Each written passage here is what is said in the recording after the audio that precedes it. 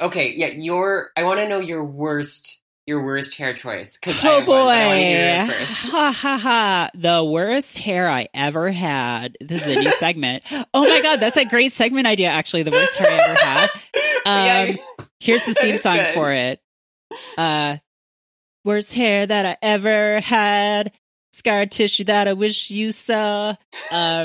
Actually, you could make a theme song to that, and I'm commissioning one right now as we speak. But I kind of want to join in on this with like Regina Spektor, like.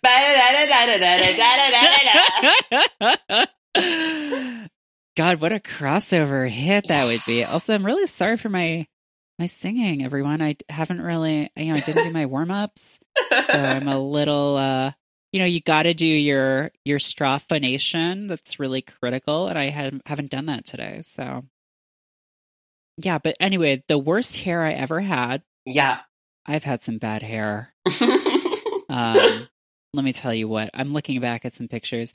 I've had some really bad self-dye jobs, and my hair was like really frizzy and like a mess when I was bleaching it a lot, and I would just sort of let it air dry and like not really do anything with it.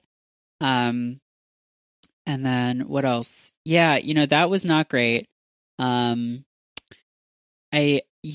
think in high school, or no, like in middle school, I bleached my hair and I was like just doing like, I would just like stick it up.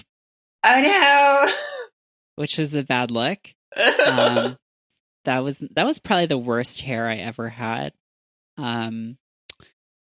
And well, I also shaved my head at one point, and it turns out that I have a weird shaped head.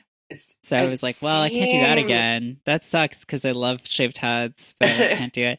And then this wasn't a bad haircut, but I did cut off all of my hair like a couple of years ago. I remember when you did that. Yeah, and I was like, I think I needed to do it, but then afterwards I was like, man, I gotta grow this out. It's gonna take forever.